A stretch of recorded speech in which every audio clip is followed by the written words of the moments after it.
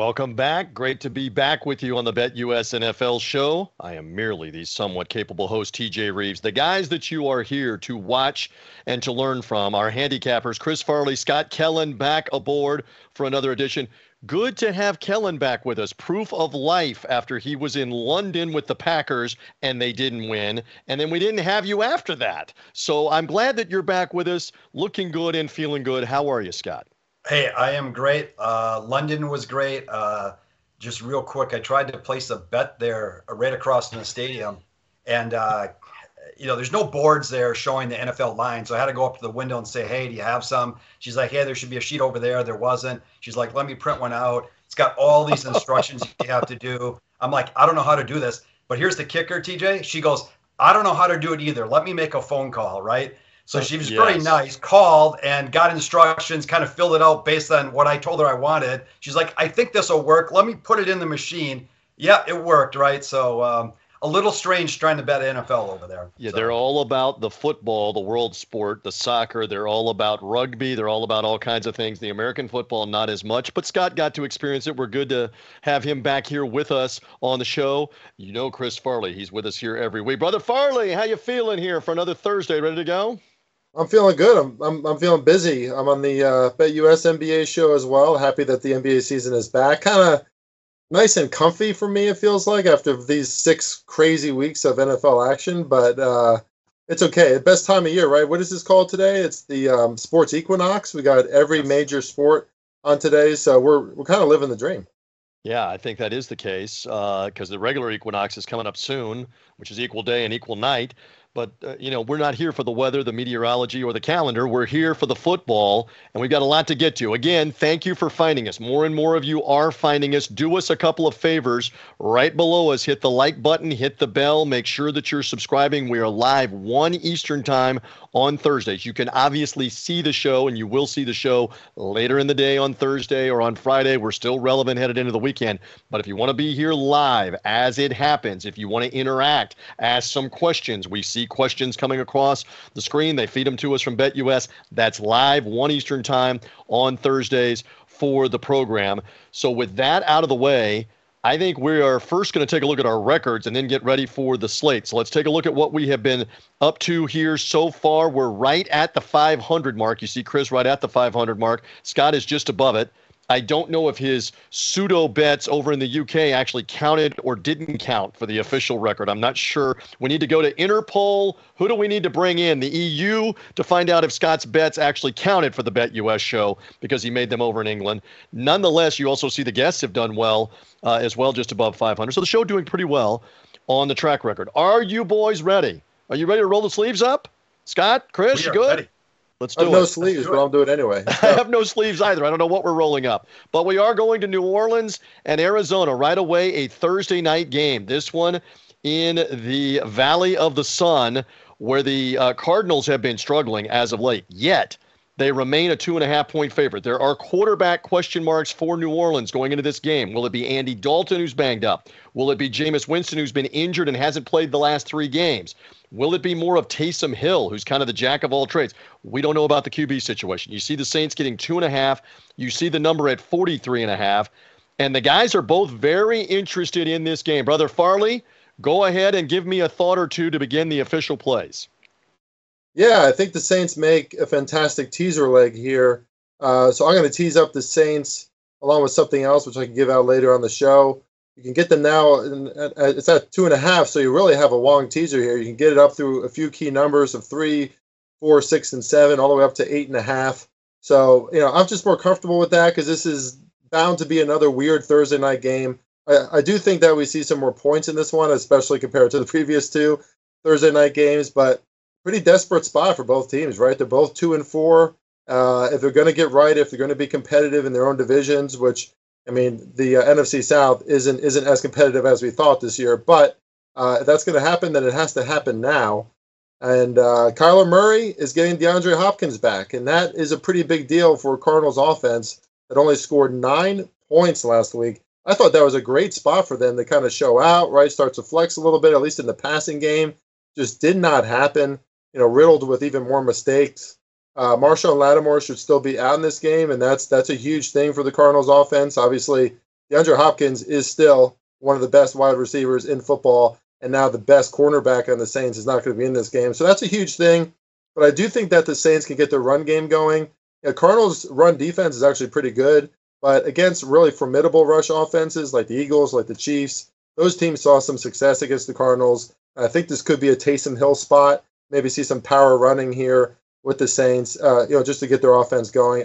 I doubt that Jameis Winston plays tonight. Let him rest another short week, and that's probably a smart thing for the Saints. So close game, two desperate teams. I'm just going to tease up the Saints and ride with that. For the love of all that's holy, can we get more than 10 or 12 points from the teams in the Thursday night game? Because remember, it was a 9-9 game into overtime 2 weeks ago. Last week, we got one touchdown, 12-7 between the Commanders and the Bears. Will we get some more points? Scott Kellen, what are your thoughts? And I know you have an official play as well here on the Thursday Nighter. Yeah, first of all, TJ, I don't know what the hell you want. The overtime game, then a game that comes down to the goal line at the end of the game last week. Very close games, and apparently that's not exciting enough for you. Is it too much to ask to get 2 touchdowns in the Thursday night game? Can we get 2 tonight? Maybe. Yeah, you're probably right. Hey, I'm on the teaser here as well with Chris, and kind of glad he went first because I can add a couple things that kind of play into what he said. He's right. Both these teams are 2-4. You do have a lot of injuries with New Orleans. You've got Landry's out. Michael Thomas is out. Lattimore, as Chris mentioned. But let's also not forget Hollywood Brown out. So they're getting Hopkins back, which is great. And that would have been great with Hollywood Brown. But now Hollywood Brown's out. Kind of negates that a little bit. And here's where I think injuries sometimes go a little bit more unnoticed. Justin Pugh, the left guard, out again. Rodney Hudson, the center, who's a very good center, out again. I think they both missed last week. And that showed up last week against a Seattle defense where I think they only average about 4.5 yards a play, which is just, dumbfounded that they can't do better than that. But both these teams are 2-4, but at the line of scrimmage, when I look at ratings, I've got player ratings, and then I've also got what I would kind of call the line of scrimmage ratings, where I can, now that we're 6 games in, start looking at, for example, their yards per play versus the opponents they're playing. So when I look at that, yards per play averaged on offense versus the opponents they played, and yards per play given up on defense versus the opponents they played. So it kind of tells you if they're above or below average. New Orleans is 0.1 yards per play when you combine those two, offense and defense. They're 0.1 yards per play above average. The Cardinals are 0.7 yards per play below average. And we think of Arizona as a passing team, but they're averaging just 5 yards a pass against teams that have given up 6.2 yards a pass on the season.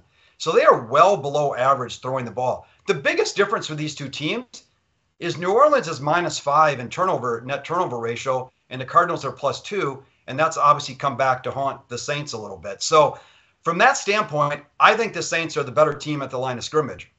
One other piece just to kind of add to that from the teaser standpoint, since Kingsbury has gotten to Arizona, first of all, they've lost 5 straight games as a favorite. And also, they've been a home favorite now 15 times since he arrived. They're 4-11 against the spread in those games, 6-9 straight up. And they've only won 2 of those games, those 15 games, by more than 7 points, meaning that in 13 of those 15, at least this leg of the teaser would come into play. I just think, the Saints are hurting a little bit. If they continue to turn the ball over, maybe we're in trouble here. But short of that, they're better at the line of scrimmage, both offensively and defensively. And they'll run the ball a lot. I think they're getting creative again with Taysom Hill. That should add to them a little bit.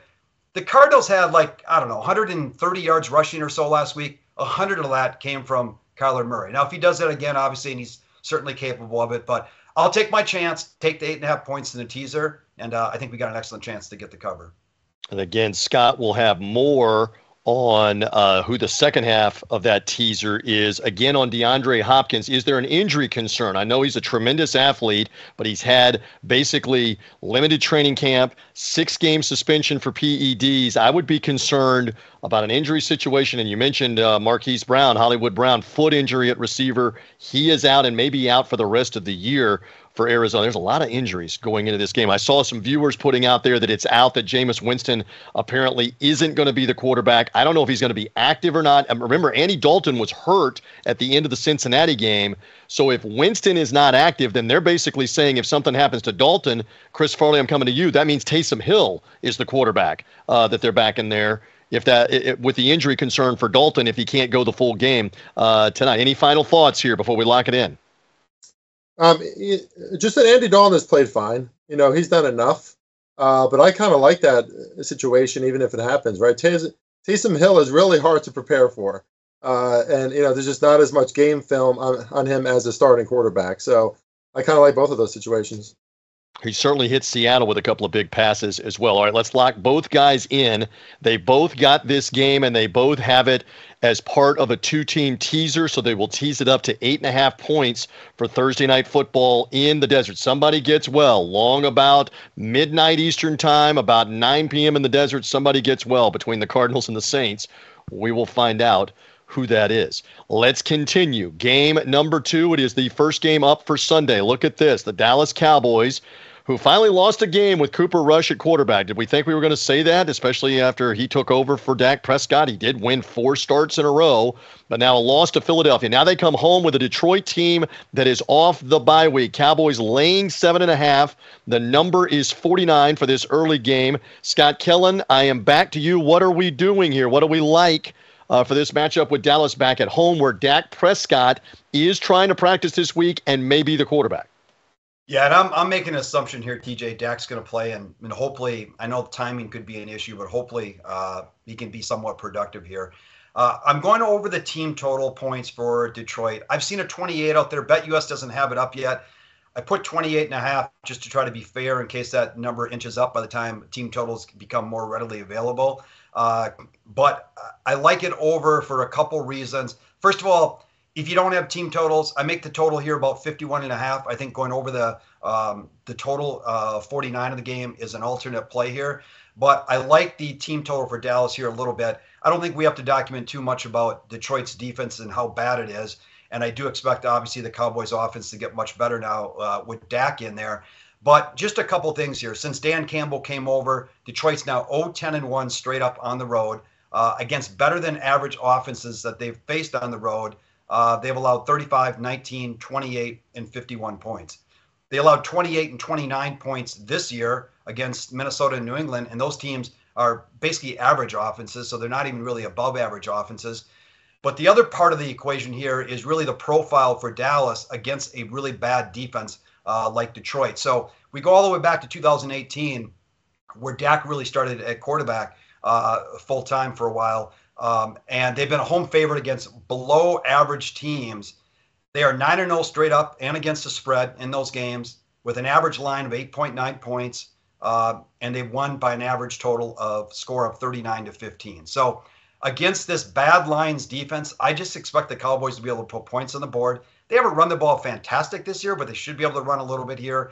And just kind of as it relates to the total, the one good thing about Detroit, even though Dallas comes with a lot of pressure, Detroit's offensive line has been pretty good in defending pressure from other teams. So from just a game total standpoint, I think Detroit could put some points up. But I think the safer bet here is to rely on Dallas to get the points against a really bad defense. I'll go over the team total. All right. Chris Farley, I know you do not have an official play. How much stock do we put in the fact that Detroit has had an extra week here? They got blasted at New England and shut out. Do you put very much stock into that? Because as Chris laid out, they're not very good, especially defensively. Does it matter that they had the extra week here? Well, I think it matters for Dan Campbell and how much we can trust him as a coach, maybe how much the Lions players can trust him as a coach. Dan Campbell's a really easy guy to like. We watched him on Hard Knocks this year. Obviously, the players love him. But just, we're seeing a little bit of inconsistency now. And that was especially alarming when we saw that from their offense after the hot start that they got. Now, of course, they incurred some injuries. And, good news for the Lions, right? DeAndre Swift should be back in this game. Amon-Ra St. Brown is healthy.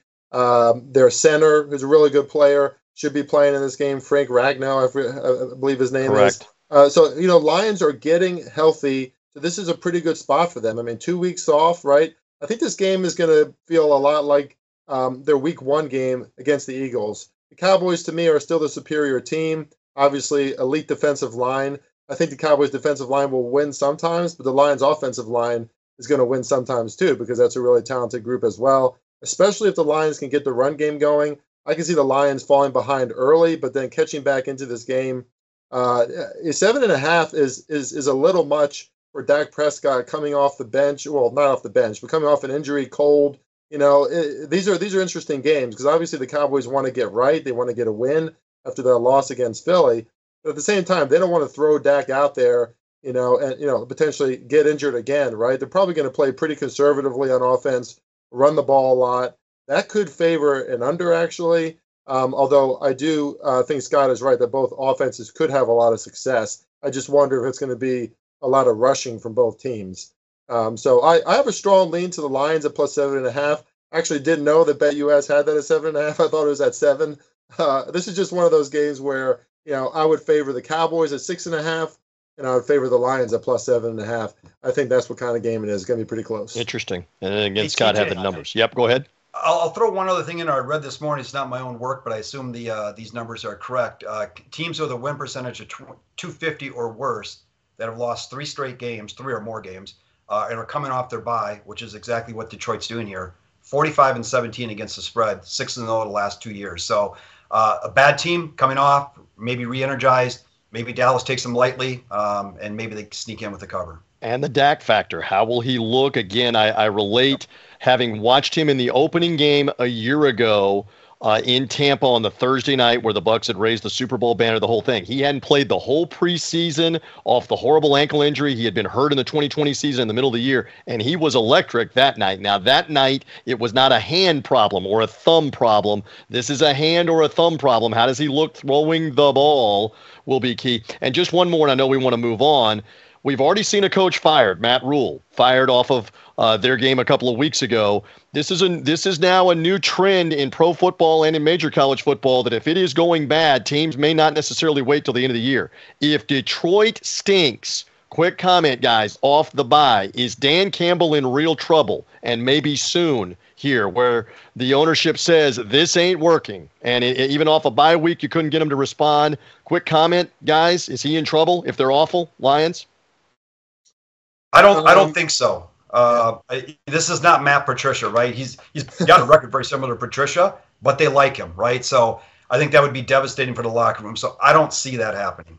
Chris? Yeah, and last year they had a great ATS record. Obviously, coaches don't really care about that, right? They want to win. But the point is they kept a lot of games close. Not so much this year, not so much the case. But you could see maybe a defensive coordinator leaving and maybe some changes in their staff. But I think Dan Campbell will probably be the last one because just how well liked he is in the organization. Yeah, they've had some turnover, that's for sure, with coaches repeatedly in Detroit. Would it happen again? Okay, let's lock it in again for Scott Kellen officially here. He is on the team total over 28.5 here in this situation for Dallas for points for the Cowboys with Dak Prescott. All right, let's move on. Very interesting. Farley's Giants, they just continue to win. They are now in Jacksonville getting 3 points. The Jaguars, the team that won a couple of games earlier but now have kind of regressed the way they've looked the last couple of weeks. Our number is 42.5. Can the Giants seriously keep this up at the moment with a 5-1 start and right in the thick of things in the NFC East, as well as the playoff picture? So far, so good for New York. All right, we don't have an official play, but Chris, I'm coming right back to you. Brian Daboll obviously has these guys motivated. Saquon Barkley, very versatile, playing well. What are your thoughts here, Giants, on the road? Are they maybe due for a little correction, a little letdown, possibly here? I do think they are very due for a letdown. I mean, the Giants are getting outgained almost every week, but hey, they play hard in the fourth quarter. Dominic Martindale, he sends those blitzes at quarterbacks and he's not afraid to do it. And it's working, and some egregious mistakes by Lamar Jackson last week. It certainly helped us out. I was at that game. Giants Stadium was going nuts, so that was a lot of fun.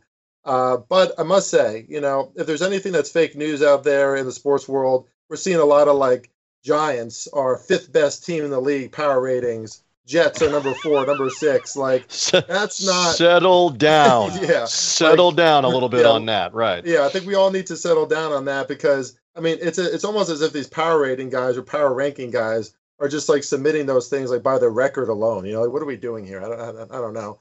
But Giants are got to give them a lot of credit. I just wrote a piece on coaching at the 33rd team. I think it's really important in a lot of these games. Coach Daboll is going to be a coach that stays with the Giants for a long time. He's going to have them ready for these games. But Doug Peterson is a pretty good coach too. And now the Jaguars are coming off two pretty bad losses. I mean, last week they were in that game at the very end, but they let Matt Ryan throw all over them. Obviously, some injuries on the Jaguars' defense isn't helping with that. But this is just a much better spot for the Jaguars at home. At the end of the day, the Giants still should not have the talent, in my opinion, even to hang with a team like the Jaguars, who are increasingly more talented, especially with some of those young guys on defense. I mean, I think they should be able to hang with them. But in a spot like this where the Jaguars much more desperately need to win, I think this is a spot where I would much rather lean Jaguars. There's no look-ahead spot for the Jaguars. They stay at home next week. The one thing I'll say about the Giants, though, is Wendell Robinson looked pretty darn good, their rookie wide receiver last week. The Giants need weapons in that offense. They really don't have any besides Saquon. So maybe that's a good sign for the Giants moving forward. I just don't think this is the spot, for them to necessarily take advantage. I keep drudging up the bad memory, Scott Kellen. You were there at Tottenham Hotspur Stadium for the matchup with the Giants and the Packers over in London. How much of a believer are you right now? Because they followed it up by coming back home and beating the Ravens and Lamar Jackson. So this is not sisters of the poor. This is not bullying bad teams with those two wins. I think it's a really good lesson, TJ, on if you get the right coaching, you can ultimately win games that maybe you're not supposed to win. Because at the line of scrimmage, the Giants aren't doing it. Chris kind of hit on it. They gave up 7 yards of play last week, gained only 3.8 yards of play. I think there was penalties, obviously turnovers, and that's really been the story for the Giants all year. They're last in the league in big pass plays of 20 yards or more. They cannot get the ball down the field, basically. And so, from the line of scrimmage, they're not very good. But somehow, some way, Daboll has them making the right moves at the right time, and they're just winning, right? And there is something to be said for that. My player ratings, the yards per play numbers, they both favor Jacksonville here. I would lean towards Jacksonville. I agree with Chris. I think it's a good spot. The one caveat here, just looking back, since Daniel Jones got there in 2019, Giants are 15-9 against the spread as a road dog. When listed as a road dog of 6 or less, they're 7-0 against the spread. So when they're playing teams that they're a little bit better matched up against, they've been very, very competitive in those games. And Jacksonville is a home favorite, not very good. They're since 2018, they're 2-7 straight up against the spread, and straight up and against the spread as a home favorite. So they were not thriving this role, but I do think this spot is more ripe for Jacksonville, and I do show a little bit of value for Jacksonville in this game as well. You see the viewer watching us live here on this Thursday, Marcus, saying, how are they 5-1? We're laying out some of it. Some of it is Saquon Barkley as well, has been tremendous, whether running it, whether catching it. He's been kind of a catalyst for the offense that does not have a lot of big play capability. Are they due for a correction, though, here in Jacksonville? A team that lost a revenge game last week, the Jaguars in Indianapolis, after they had embarrassed the Colts early in the year. Now they come back home. Let's see what it looks like Sunday in an early game in North Florida for that matchup with the Giants and the Jags. Speaking of the AFC South, let's stay there. Speaking of the Colts traveling to Tennessee. How about this? The Colts are already playing another rematch game. This is a rematch with a Tennessee team that beat them in Indianapolis a few weeks ago. So now the Titans at home laying 2.5 with the total at 42.5. And Scott Kellen, I'm coming right back to you because this is part of an earlier teaser, and I believe it is part of a future teaser as well. What do you like and why? Yeah, and I kind of hate doing this, TJ, because if it goes down, that means 2 of our plays are going down. That's never great. But I'm going to take Indianapolis in a teaser, getting the 8.5. We'll tease that with the Saints. We mentioned earlier getting 8.5, and then we're going to tie those to a separate teaser as well that we'll mention later in the show. But again, if we come back to a line of scrimmage here, again, the Colts have had a lot of problems this year. They're turning the ball over. I think they're -5 in net turnover margin. Their defense has actually played okay. This Tennessee team, the week before the bye, and as we started, I know a viewer said, hey, did you cash that ticket in London? And the answer is no, because it was on Washington against Tennessee, where Washington completely dominated that game or on the 2-yard line at the end of the game, couldn't get it in. But Tennessee has not necessarily looked great the last 2 weeks that we saw them play. They're coming off a bye this week, but their defense has been horrendous so far this year. And I'm just trying to pull up their numbers here.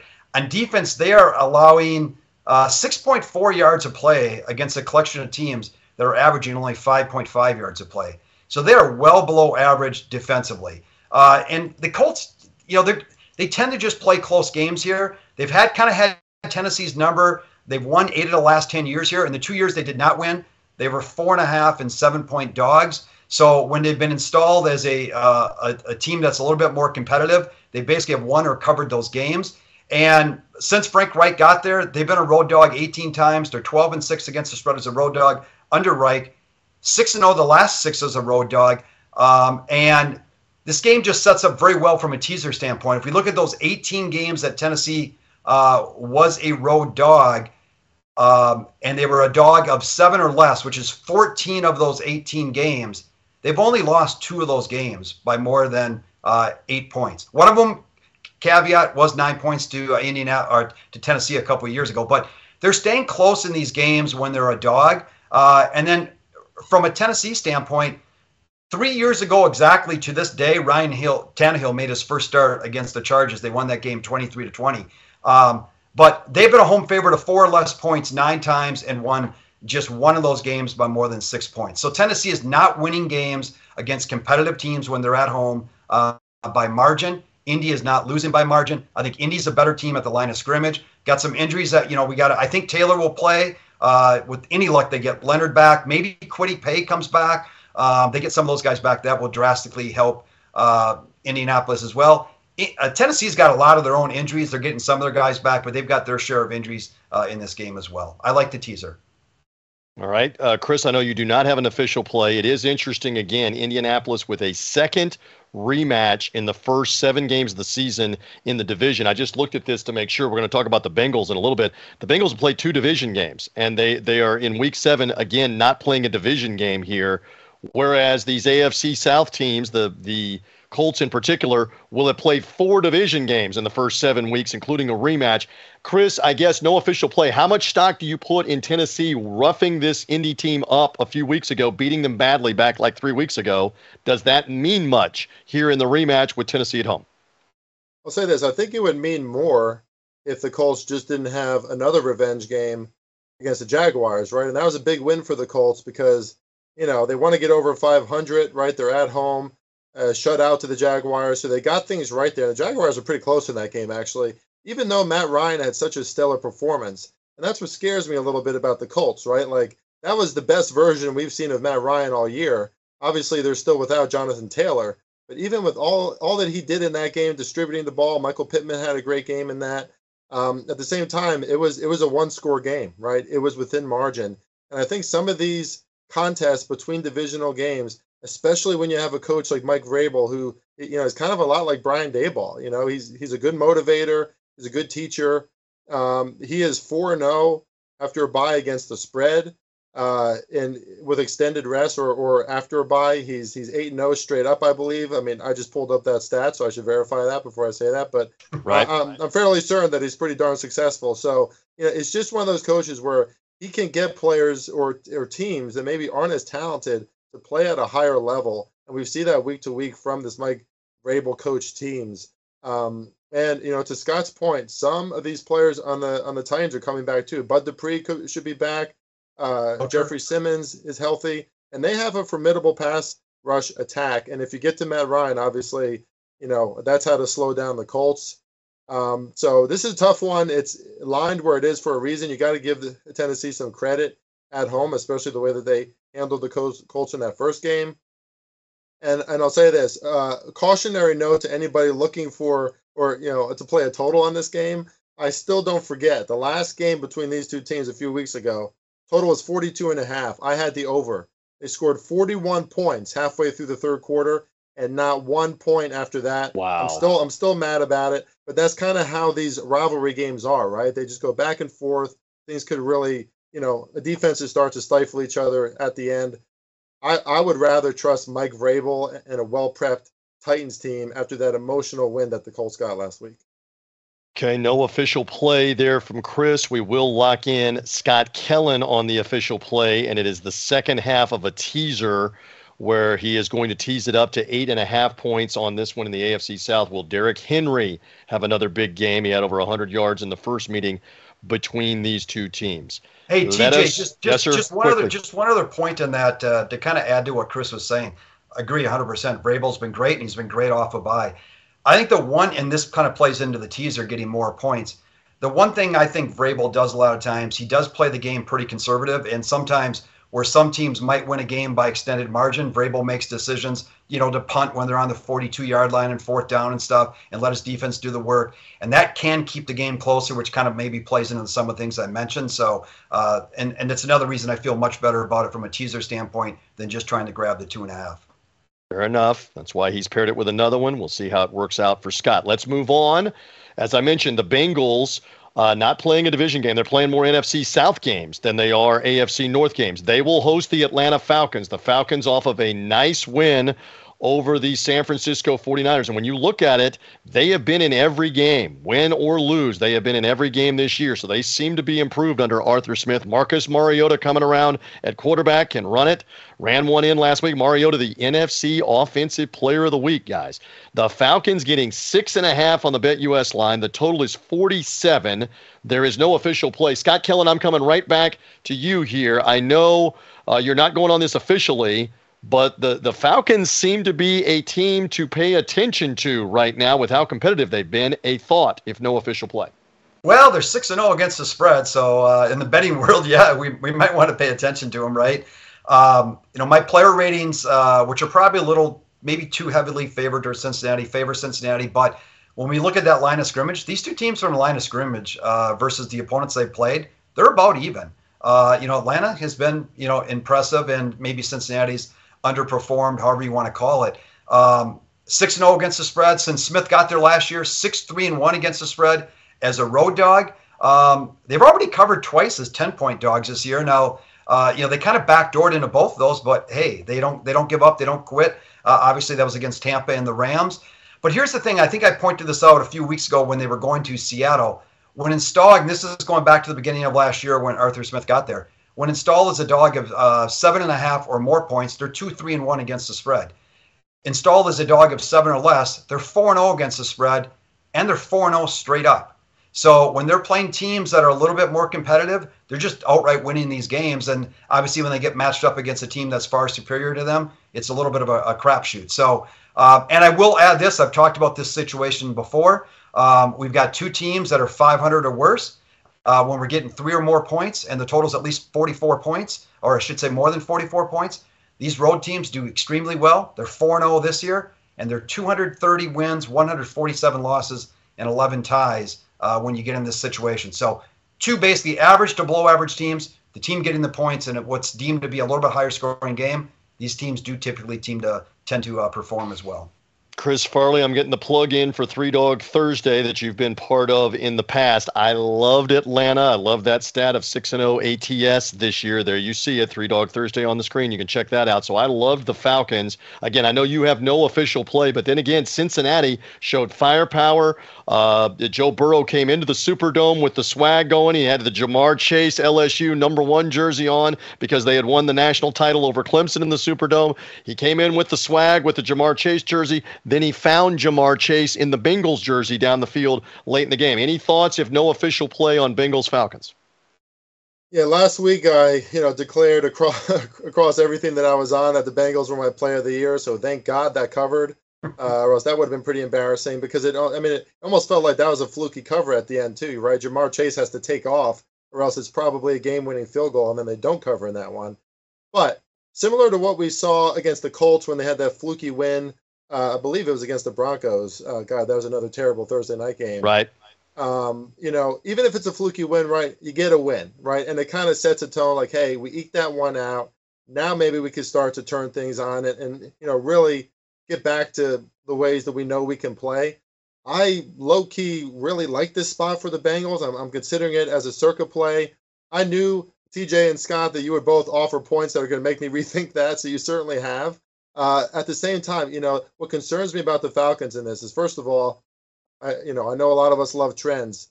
Trends are great. Trends like the Falcons one, 6-0 against the spread, are eventually going to die. They're eventually going to trail off. We're going to see some losses. The Falcons are doing this every week, and I give them a lot of credit. But it's really concerning how little they can get to the quarterback. They have the lowest sack percentage in the NFL. It's basically Grady Jarrett and nobody else that can get to the quarterback. And obviously, you give Joe Burrow time back there in the pocket. T. Higgins, I think he was on 48% of snaps last week. Now he's warmed up a little bit. He should play in this one against the Falcons. Now you got a three-headed monster going up against the Falcons at home. The Bengals defense, again, has been holding the Bengals afloat in some of these contests. But eventually, I think we have to see some negative regression from the Falcons. So I would actually strongly lean to Cincy, even more so because the Falcons are probably really starting to become a public team, right? I mean, as betting gets more and more popular, everybody knows that they're 6-0 against the spread, and this line has not moved. It is staying at 6. Usually that's a weird line, kind of teases the dog to me, but I think this could be a show-out spot for the Bengals going back to Cincinnati. Hey, Chris, if it makes you feel any better, my player ratings strongly support Cincinnati in this game.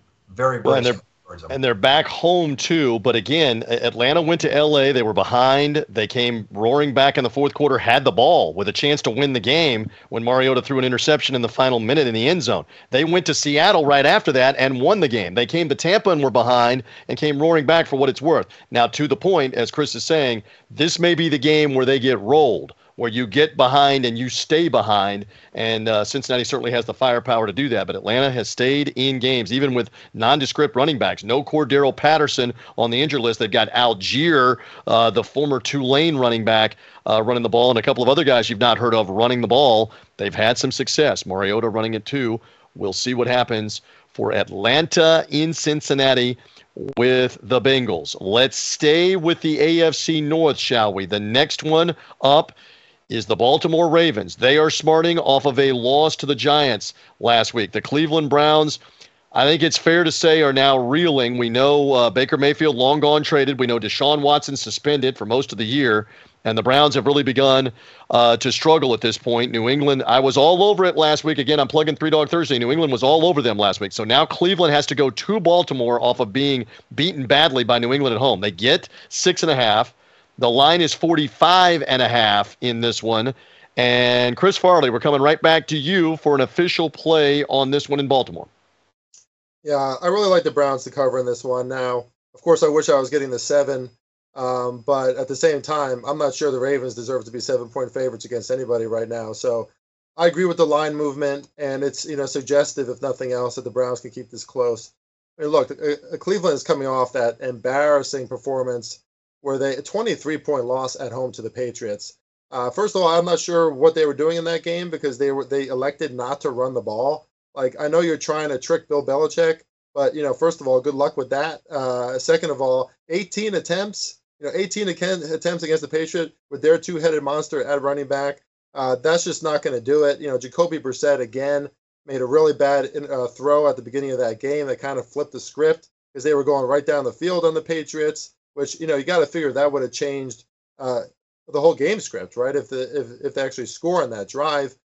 Meanwhile, the Ravens, they're still not that good against the run on defense anyway. They came into the Giants game as one of the worst defenses against the run. But of course, they knew that the Giants are, kind of a one-trick pony, right? So they really limited the Giants in that game. So some of their stats have improved since. But now the Browns, who can obviously run the ball, are probably going to get back to basics, you would hope, and use Kareem Hunt and Nick Chubb, to get back to basics. I like this game for the Browns. Jacoby Brissett, eventually, 2 straight weeks where he's made some really bad mistakes. They have to play, he has to make better decisions. He has to learn from those things, you would think. J.K. Dobbins is still a little banged up. And on the other end, the Ravens don't really have, to me, it doesn't seem like they have a sound offensive formula. It's a lot of Lamar Jackson, obviously, scrambling around. The rush yards also look good because of Lamar Jackson, but they don't really have a sound running game from their running backs.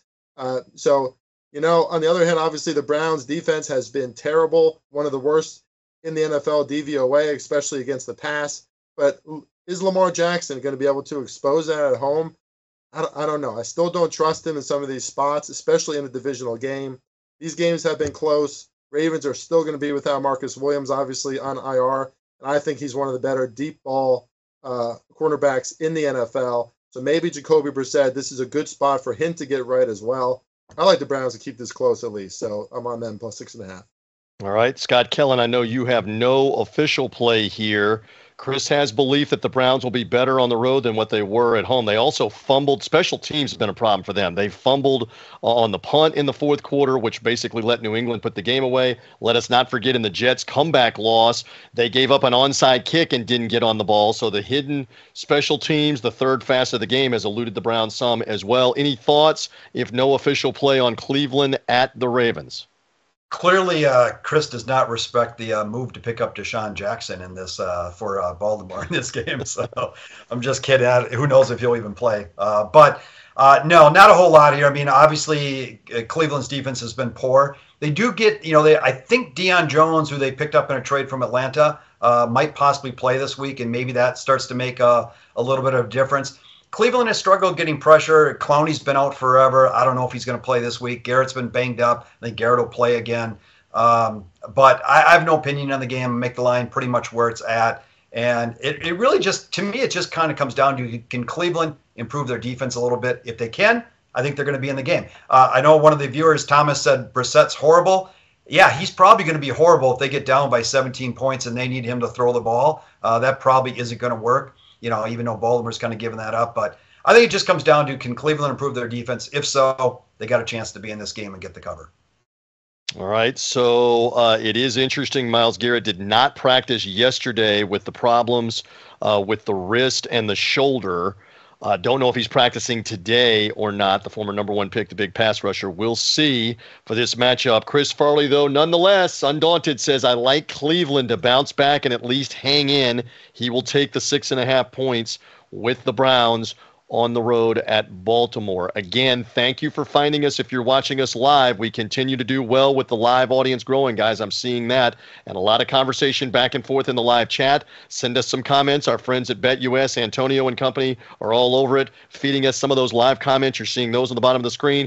If you've joined us in progress here, hit the like button, hit the bell. We're here live at 1 Eastern time on Thursdays, going over every NFL game. Even if there's not an official play, we go over every game with comments from the handicappers. Chris and Scott doing a great job with that.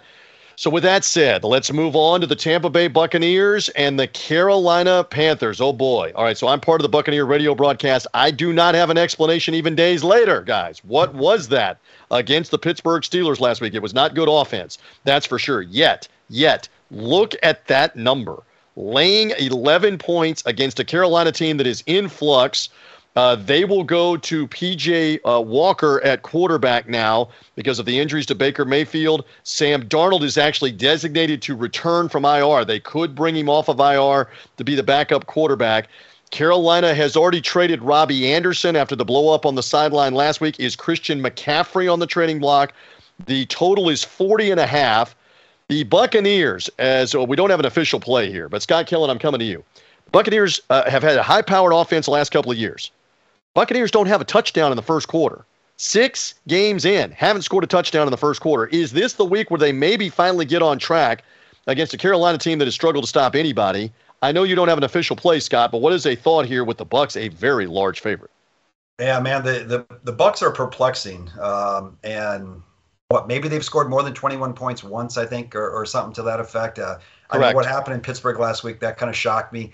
They have, again, these last 2 years with Brady, they've obviously been a much better offensive team than they are this year, but they've taken care of business as 6 and 11-point favorites at Carolina the last 2 years. They've won by 23, 26. Interesting enough, Brady 3-5 against the spread as a road favorite of 7 or more. So when they're laying a whole bunch of points on the road, they're not necessarily covering the large number. But, man, with Carolina, first of all, Carolina's got a lot of injuries in the secondary. They went into last week's game with some guys questionable that played. J.C. Horn was out. I think he's going to play. But some other guys got banged up in that game. If they can't play, that could be troublesome. And if P.J. Walker's starting at quarterback again, I was just trying to find the numbers here. First of all, they didn't score a touchdown last week simply because they had a pick six. So that was the only reason they got a touchdown. But I was just trying to find it here. They average 4.8 yards a pass, I believe.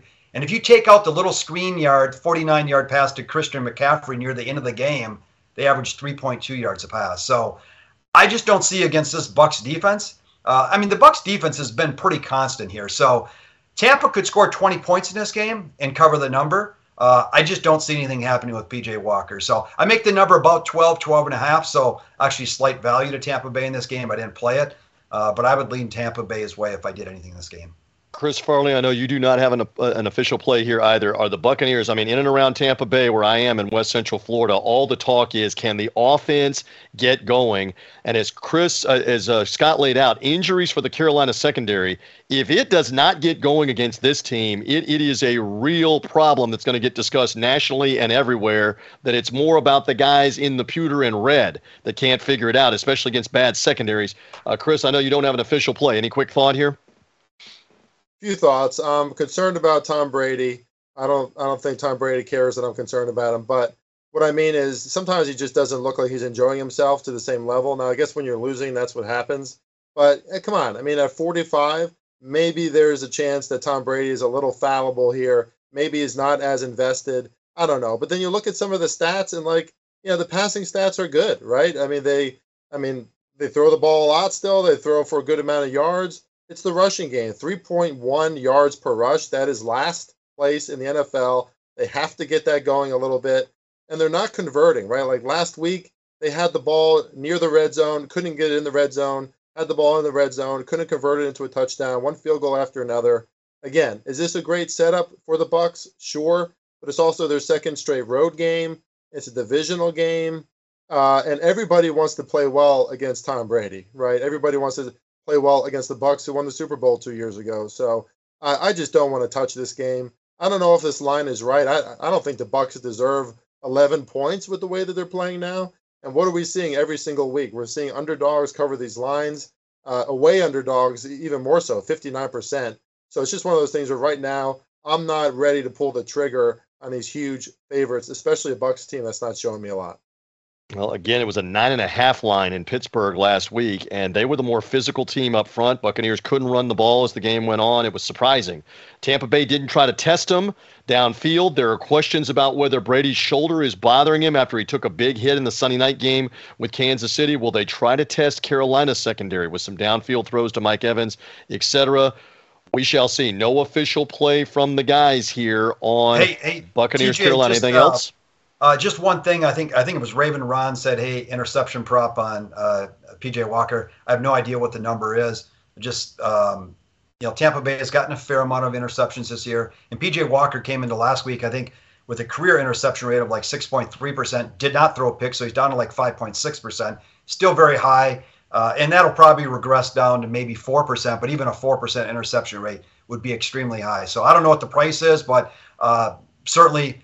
PJ Walker is ripe for interceptions based on what he's done so far in the league. And that was another surprising thing last week for the Buccaneers, Chris, before you follow up with your point. They couldn't force Kenny Pickett and Mitch Trubisky to turn it over. They played a clean game. They've got to get back to that, and maybe they will against Carolina. Final thought?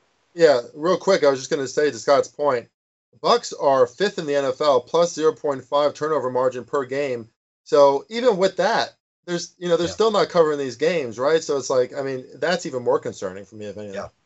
Yeah, they didn't get one last week. They did get a couple in the Atlanta game.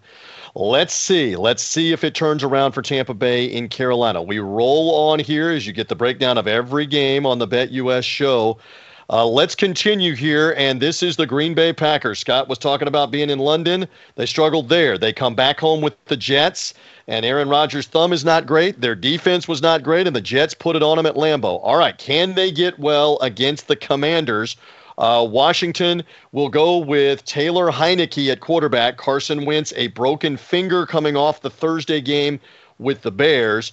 Heineke has been a good starter, not great, a good starter here and there for Washington. The line is 4.5. Green Bay favored on the road by 4.5. The total is 41.5. We don't have an official play. Chris Farley, I'm going to come right back to you.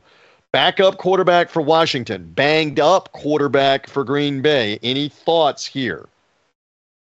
Well, first of all, I hate this game because, again, it's another example of let's see the Packers get right. I mean, let's see a team on paper, especially on defense, that should be top 5 and does not seem like they're even close to that right now.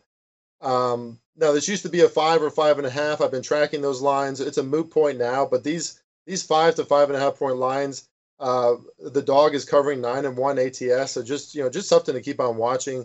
Now that it's down to 4.5, it still doesn't make me, want to take the Packers anymore. It doesn't make me want to take Washington even more. And Washington, right, they need some stimulant on their offense. I mean, 17 points per game, 4.8 yards per play, some of the worst marks in the NFL.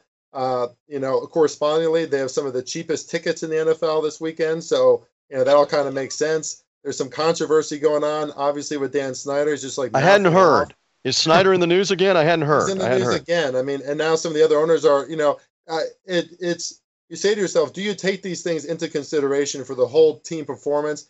I don't know, because I don't think that the owners have an effect. But I will say Taylor Heinicke, I do think could be a nice spark for this Washington Commanders offense that is on paper very talented. They have a 3-headed monster at running back, right? Robinson is back, J.D. McKissick, and then you got I forget the guy's name. Gibson. Yeah. Yes, Gibson. Antonio Gibson, my Memphis Tiger. Yes. So, they should succeed more on offense, but I don't know. I tend to think that's a Carson Wentz thing because Carson Wentz has so much obvious talent that they put the ball in his hands a lot, and he's just not able to convert in a lot of those situations. Whereas Taylor Heinicke, he has that blue collar mentality. He can run. I believe he ran for over 80 yards against the Packers last season. But then again, right? Packers had a players only meeting this week, whatever that means to you. But this could be that spot finally where we see the Packers play up to their full potential. So we all just keep on waiting for this to happen. I have no play on this game because, as you can tell, a lot of competing narratives. No doubt. Scott, a quick thought here on Green Bay, a team that we're still trying to figure out what happened in that Jets game beyond just Rodgers' thumb. And again, Heinicke may be the spark. I saw him at field level a year ago, and they upset the Buccaneers as a double-digit underdog, and a lot of it was him making plays with his feet and throws on the run and taking off and running. Maybe he is that spark. Scott, any thoughts? Yeah, I mean, being a Packer fan, one of the viewers said he's lost in the Packers the last 2 weeks. I'm right with you there, and in teasers last week. The Packers, just looking at these numbers, are averaging 5.4 yards a play against teams giving up 5.4. That speaks average. Basically, the same thing on defense. The one thing that's very different for them this year is they are now -4 in net turnover ratio. This is a team that's usually like +10 at the end of the year in turnover ratio. So Rodgers has turned it over a little bit more. They're just turning the ball over more. That doesn't help when you're not well above average. And then the one thing that was just very, very concerning last week, they've got both Bakhtiari and Jenkins back. They both came back from ACLs. Bakhtiari's 2 years ago, Jenkins last year in November, so he came back pretty quick. That offensive line was run over, especially in the middle of the line. And if they can't improve upon that, they're going to be in trouble. And the one hope for here is that the Packers are still somehow, some way in the top 10 in generating big pass plays. Washington gives them up, so maybe they can get some big plays down the field. And to your point, though, when you've got Carson Wentz back there, he's kind of mobile, not really mobile. He can't. You know exactly where that quarterback's going to be. If they start moving Heinicke around and can just keep drives alive, that potentially can keep things alive for Washington. Just the last point on this here. Since Rivera got there, Washington's 10-3 to the under as a home dog. They've scored 20 or more points in only 5 of those 13 games. I do make the total here. What did I make it? 38.5 basically. So a little bit of value to the under. It's not enough value for me given where the total is. But this could be a lower scoring game. I don't know if Dotson's going to play this week at receiver. They missed him last week. They'll probably get some people back on the defensive side of the ball. They were missing the cornerback Jackson last week, which could help Washington as well. They got dominated by the Bears last week. I had Washington. Felt like I was lucky to win that game. But maybe the Packers defense can do enough and keep this game a lower scoring game. I would probably look under before I would look to the Packers because, to Chris's point, until I see improvement, it's the same old week after week. And they gave up a block punt that was huge, too, to the Jets last week in special teams. Let's see if they snap out of it, or does Washington maybe again get sparked here at home? And then that's why it's a long season, because when Green Bay beat the Buccaneers and we're headed off to London, et cetera, everybody's thinking, okay, this is one of the elite teams in the NFC. Now, a couple weeks later, with Rodgers' thumb bothering him, they've lost a couple of games, and if they don't do well in Washington, welcome to the what have you done for me lately NFL. If that's the case. All right, so no official play from the handicappers on this one. Green Bay at the Washington Commanders. Let's continue here. Speaking of the Jets, the team that pulled the upset in Green Bay, they go now to Denver. And look at this. The line has actually moved a couple of times down, where this game is a pick'em game. You were getting a couple of points earlier, I believe, in the week on the Jets. Russell Wilson still an injury concern. Short week here for Denver off of the Monday night game. The total is 38 in this one. And in this case, we are going to have an official play. It belongs to Chris Farley. It's the back half of a teaser. What do you like, my friend? Yep, second part of my teaser is going to be on the New York Football Jets. And I think you could get that. I think I'm getting that at 7 now with a 6-point teaser along with the Saints. Look, these Jets, I don't know if they're a legitimately good team necessarily, but I don't want to step in front of this team right now in the way that their defense is playing. They believe in themselves. We're finally seeing Robert Saleh make a difference. You know, the metrics that I always look at for a defense are yards per play, right? So they're top 10 versus opponent yards per rush. They're top 10 in opponent yards per pass. They're making big plays, and they're going up against Russell Wilson, who, you know, what did he say? That he has like Viking blood or something? I don't know about all that. Is that what he said? You know, Brett Ripien has been practicing for most of this week, and this is already a Broncos offense that is obviously not moving the ball, not amounting to much. The Jets have to be able to keep this close if they won, you know, the past few weeks against much better teams, in my opinion. So I'm going to tease the Jets up to 7 and take that along with the Saints tonight. All right, fair enough. Scott Kellen, any thought here as he got the back half of his teaser in on this one? Again, Denver's the same thing. They play close games. They don't score a lot, and the Jets now back-to-back on the road. Real quick. I did play the teaser earlier in the week over 7.5, got 7.5. So if you can get that, I still would support that. Yeah, Denver's not winning by distance at all here. And Denver last week, by the way, they outgained the Chargers by 1.1 yards per play in that game. They just can't score. And they did beat the Jets here 26-0 last year. I would have went under in this game if the total would have been 39.5 or higher possibly, but that thing has just been bet down.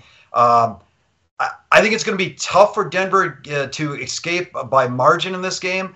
But I do worry about the Jets a little bit because their offense is well below average, even though they've been winning some of these games.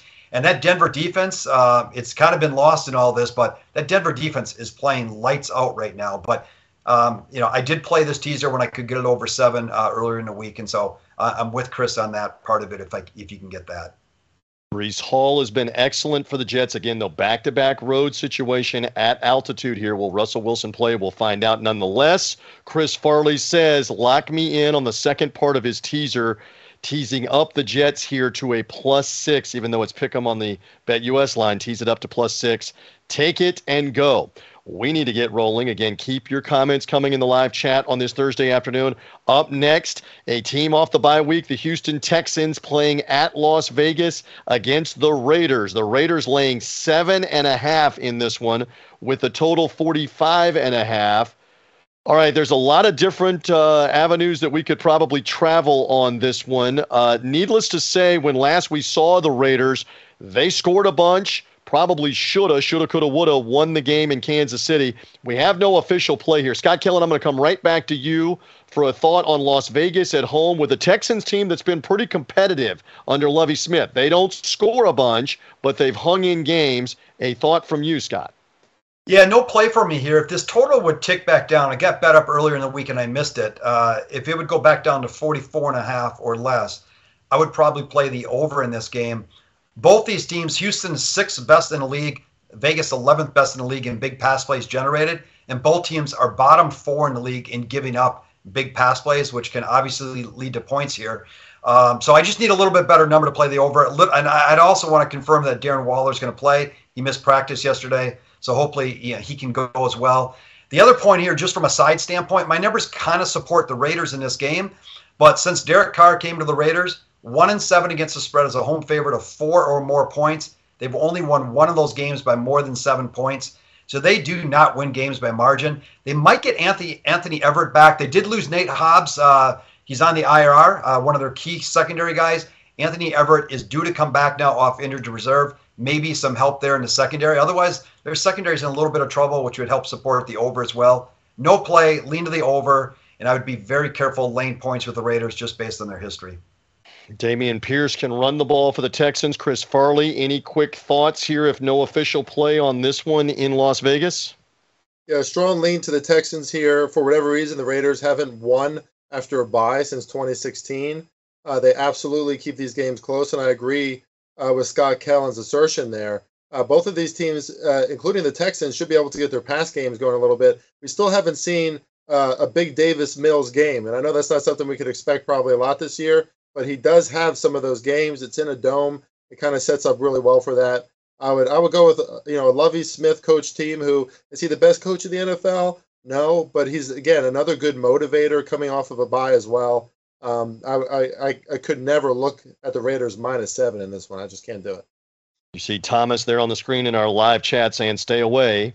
You don't just have to bet games just to bet games. If you don't really have an angle here on this, again, the Raiders feel like they could have had a couple of wins, including that Kansas City win, but Mahomes got to them at Arrowhead when last we saw them a couple of weeks ago on Monday Night Football. So no official play here on Texans against the Raiders. Let's roll on down the home stretch. We've got an interesting one in San Francisco. The Chiefs and the 49ers both off losses. Super Bowl rematch from a couple of years ago, and look at that. Jimmy G is back in there as the quarterback as he was in the Super Bowl against Patrick Mahomes. So the 49ers actually getting 3 at home here. The total is 48.5. All right, Chris Farley, we're right back to you because you have an official play here on the show. What do you like? Yeah, obviously a pretty bold move here going up against a Kansas City team who, they should be considered a Super Bowl contender once again. But I'm glad you mentioned that, TJ. The 49ers have not forgotten about that Super Bowl loss. And if we remember back in the season, week 2, San Francisco looks awfully sleepy against the Denver Broncos. They lose by 1 point. We're like, who is this team? Who is the San Francisco team? They go right back at home the next week against the Rams, and they were absolutely dominant in that game, especially on defense. I think that's the version we see of the San Francisco 49ers this week. Another sleepy performance last week against the Falcons. If you watch that game, and I did watch it back in full, it's like they weren't completely there. And of course they had a lot of injuries on defense in that game, so that certainly contributed to it. A lot of those guys coming back. Nick Bosa should play in this one. A lot of the cornerbacks and safeties that were banged up should play. Trent Williams is probably going to play in this one as well, a big addition for their offensive line. It just sets up really well for the 49ers. They do have the Rams next week on the road. So to your point again, TJ, a lot of these divisional matchups coming real early for some of these teams. But the Chiefs, God, they already faced the Bucs. They just faced the Bills. Now they got to go to San Francisco. Tough schedule for the Chiefs. I go with the San Francisco 49ers at home +3. Interesting. Again, Mahomes was good for a lot of that Buffalo game, but unfortunately we've seen this at times. He throws interceptions, especially in the second half, and at a critical time had the interception in the final minute against the Bills. But maybe that's more about the Bills being really good. Scott Kellen, any thoughts here? I know you don't have an official play on this one. Somebody, we say this again, somebody gets well here in this game and will be feeling better long about 7:30 Eastern time, 4:30 Pacific time between the Chiefs and the 49ers. Scott, any quick thoughts? To Chris's point, I think the Niners are going to get a whole lot of these guys back, Trent Williams and a whole bunch of guys in defense. And I'm kind of building that into my numbers just to make that assumption. Garoppolo's only been a home dog twice. Ironically, it was against the Rams both times, and they won both games outright.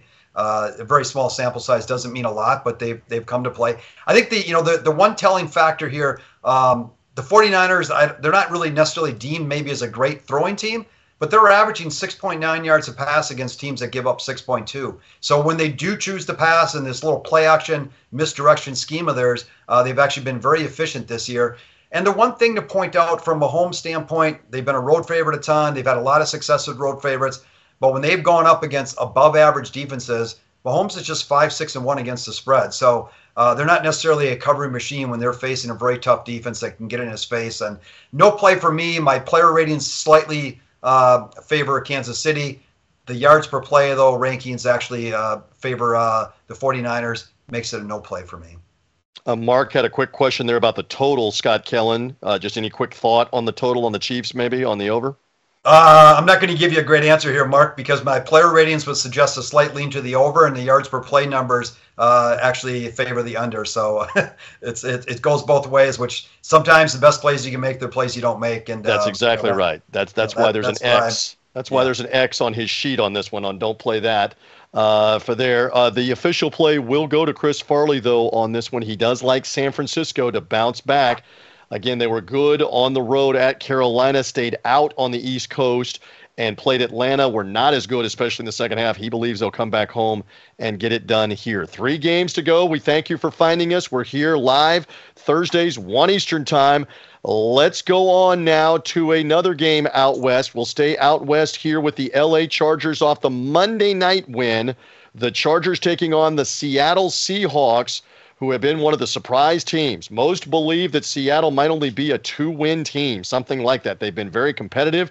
They won again last week over Arizona. They're getting 6 points now at the Chargers. Our total is 50 in this one. Chris Farley's got another official play, so you will lead us off here on the BetUS NFL show for this game. What do you have in this one, Chris?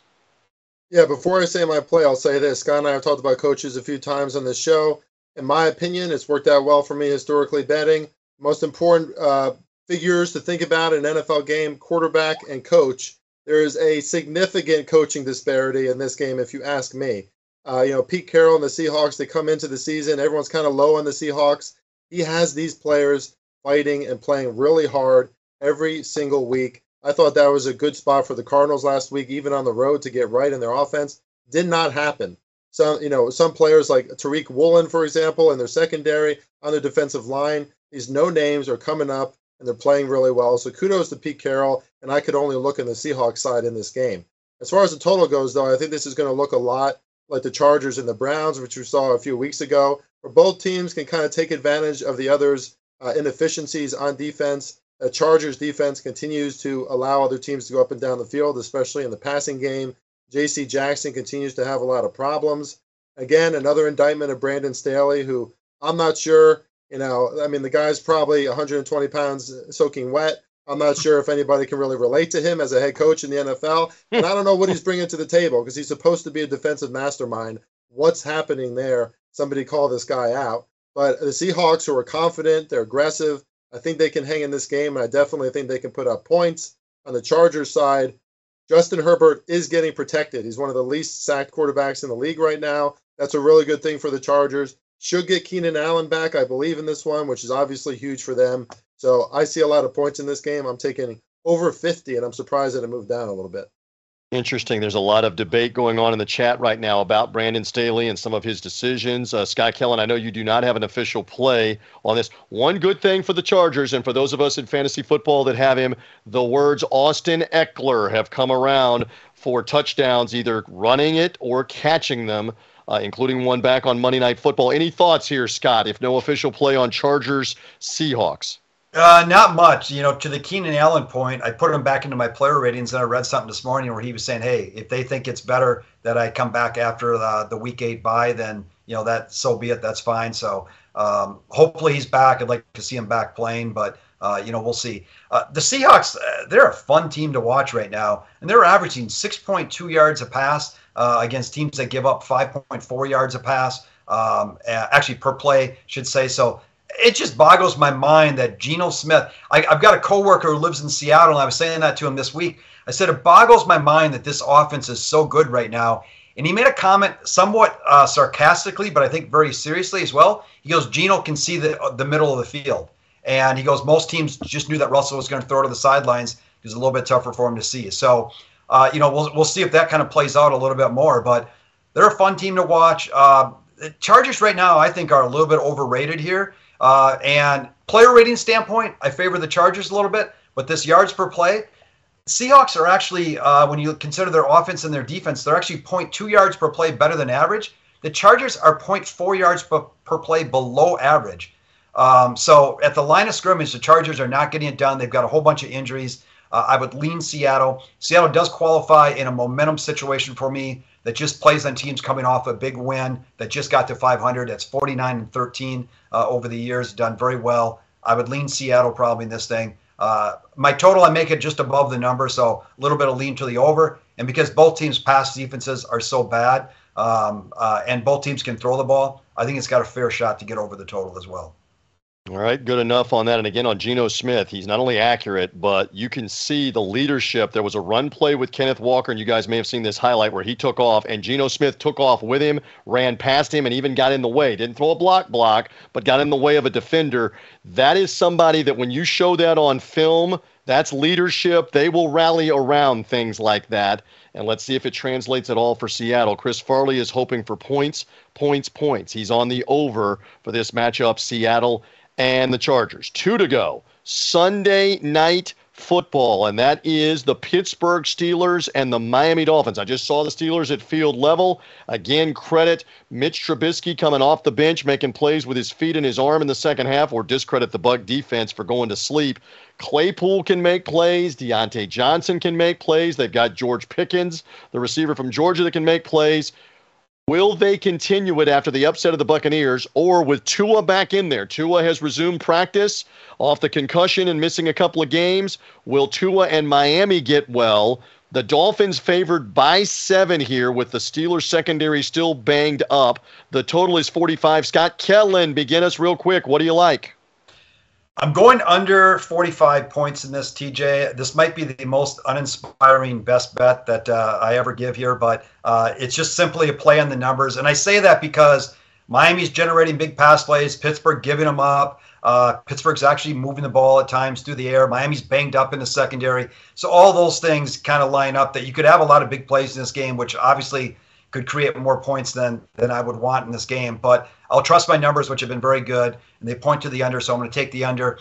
The one other caveat here, or not caveat, but just point here is Pittsburgh's only played one game this year where the total points in their games have totaled more than 44 points. That was 46 against Cleveland, and I think there was some screwy play at the end of that game that scored a touchdown. So they scored 23 back in week 1 against Cincinnati, but there was a pick 6 there. So their offense is not generating a lot of points. And I guess in wishful thinking, because I've got the under, but maybe just because of Tua's situation, maybe if they can get a lead here, they will run the ball a little bit more, eat some clock, and just get out of this game without Tua getting hurt. So again, not a super inspiring best bet for you here, but my numbers are good. They're reliable, and they point towards the under, and I'm going to play the under in this game. I do probably lean to Miami in this game a little bit as well. Fair enough. Didn't mean to interrupt. Chris, to you, the Buccaneers really didn't challenge a beat-up Pittsburgh secondary. I have a feeling that Tua may do that some. Now, to Chris's point, they may run it a little more, but Jalen Waddle, Tyreek Hill, if he's healthy, I know he's been nicked up a little bit too. They may try to test the Steelers. Any quick thought, Chris, before we move on here, if no official play? Yeah, quick thought is I would just rather watch this game. I'm officially still mad at the Miami Dolphins from last week. I went into that game feeling very, very good about my bets on the Dolphins, team total over 20.5, etc. They almost doubled the Vikings in total yards, 458 total yards, and 16 points amounted to it. So it's, the thing about this game too is even though it sets up again really well for the Dolphins playing at home, trust me, it's cold up here in the Northeast. Steelers are going to sit on that hot side of the sideline, right? So that probably is going to make a difference for the Steelers. Did you see the graphic that Fox put up? The point that people have been making about the visiting sideline being in the sun and the difference in South Florida. Last week, Scott, I don't know if you saw this. They had a thermometer, one of those that you usually have out at your pool in the South and in Florida, on the Viking sideline and on the Dolphin sideline. The one on the Viking sideline was reading almost 115 degrees, 115 degrees at field level. The one on the other sideline was reading 90 degrees. So it is much colder, cooler on their sideline for what it's worth. The Vikings still won the game for what it's worth on that. But that's Chris's point there about the temperature. We'll see. And the viewers asking, will Tua be rusty or not? We will find out. In this matchup, Scott Kellen is thinking the points stay down low. Let's lock him in officially on the under in our second to last game for the Sunday night game with Pittsburgh at Miami. Can the Steelers, will Kenny Pickett play? We don't know. He's in concussion protocol. Can the Steelers make it 2 in a row, or do the Dolphins get well? We will find out. One game remains, and that is the Monday night game. The New England Patriots hosting the Chicago Bears. What did we do to deserve the Bears continuing to be on in standalone national TV games? This is the third time already, off a bad season and a fired coach. I know it's the Chicago TV market, but good Lord. All right, so Chicago, a 9-point underdog on Monday Night Football going into New England, who was very impressive second week in a row.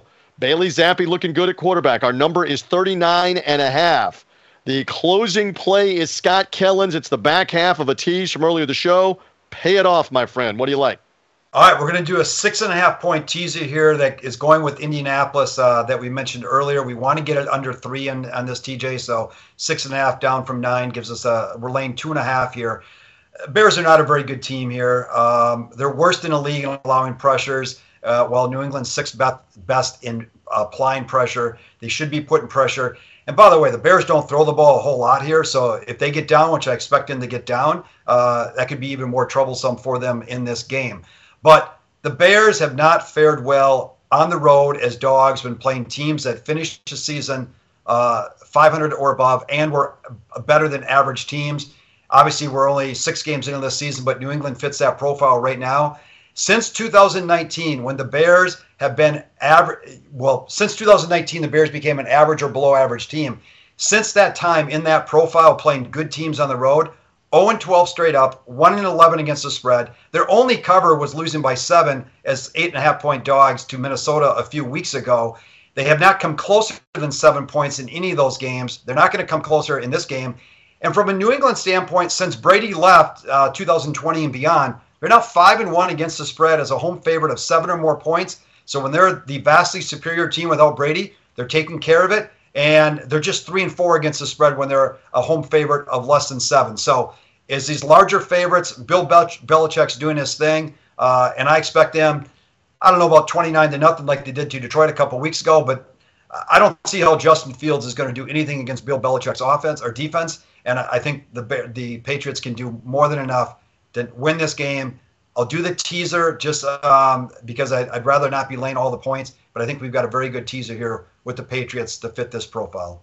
I'm closing with a very profound point. The Bears can't throw the football, Chris Farley. I know you don't have an official play. Now they're going to New England against Belichick's defense. This seems to play right in the Patriots' hands. Any quick thoughts here before we're done, if no official play? Yeah, I was actually pretty impressed by Justin Fields on Thursday Night Football. Made some really good throws in that game. It just couldn't convert in the red zone.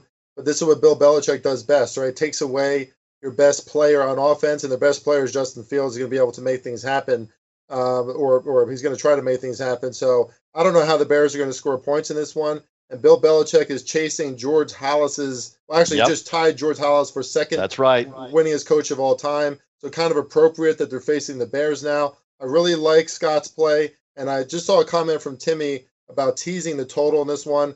Just, same game, maybe a little different, but please don't tease totals in the NFL as much as you can. Try to avoid that. There's just a lot of variance.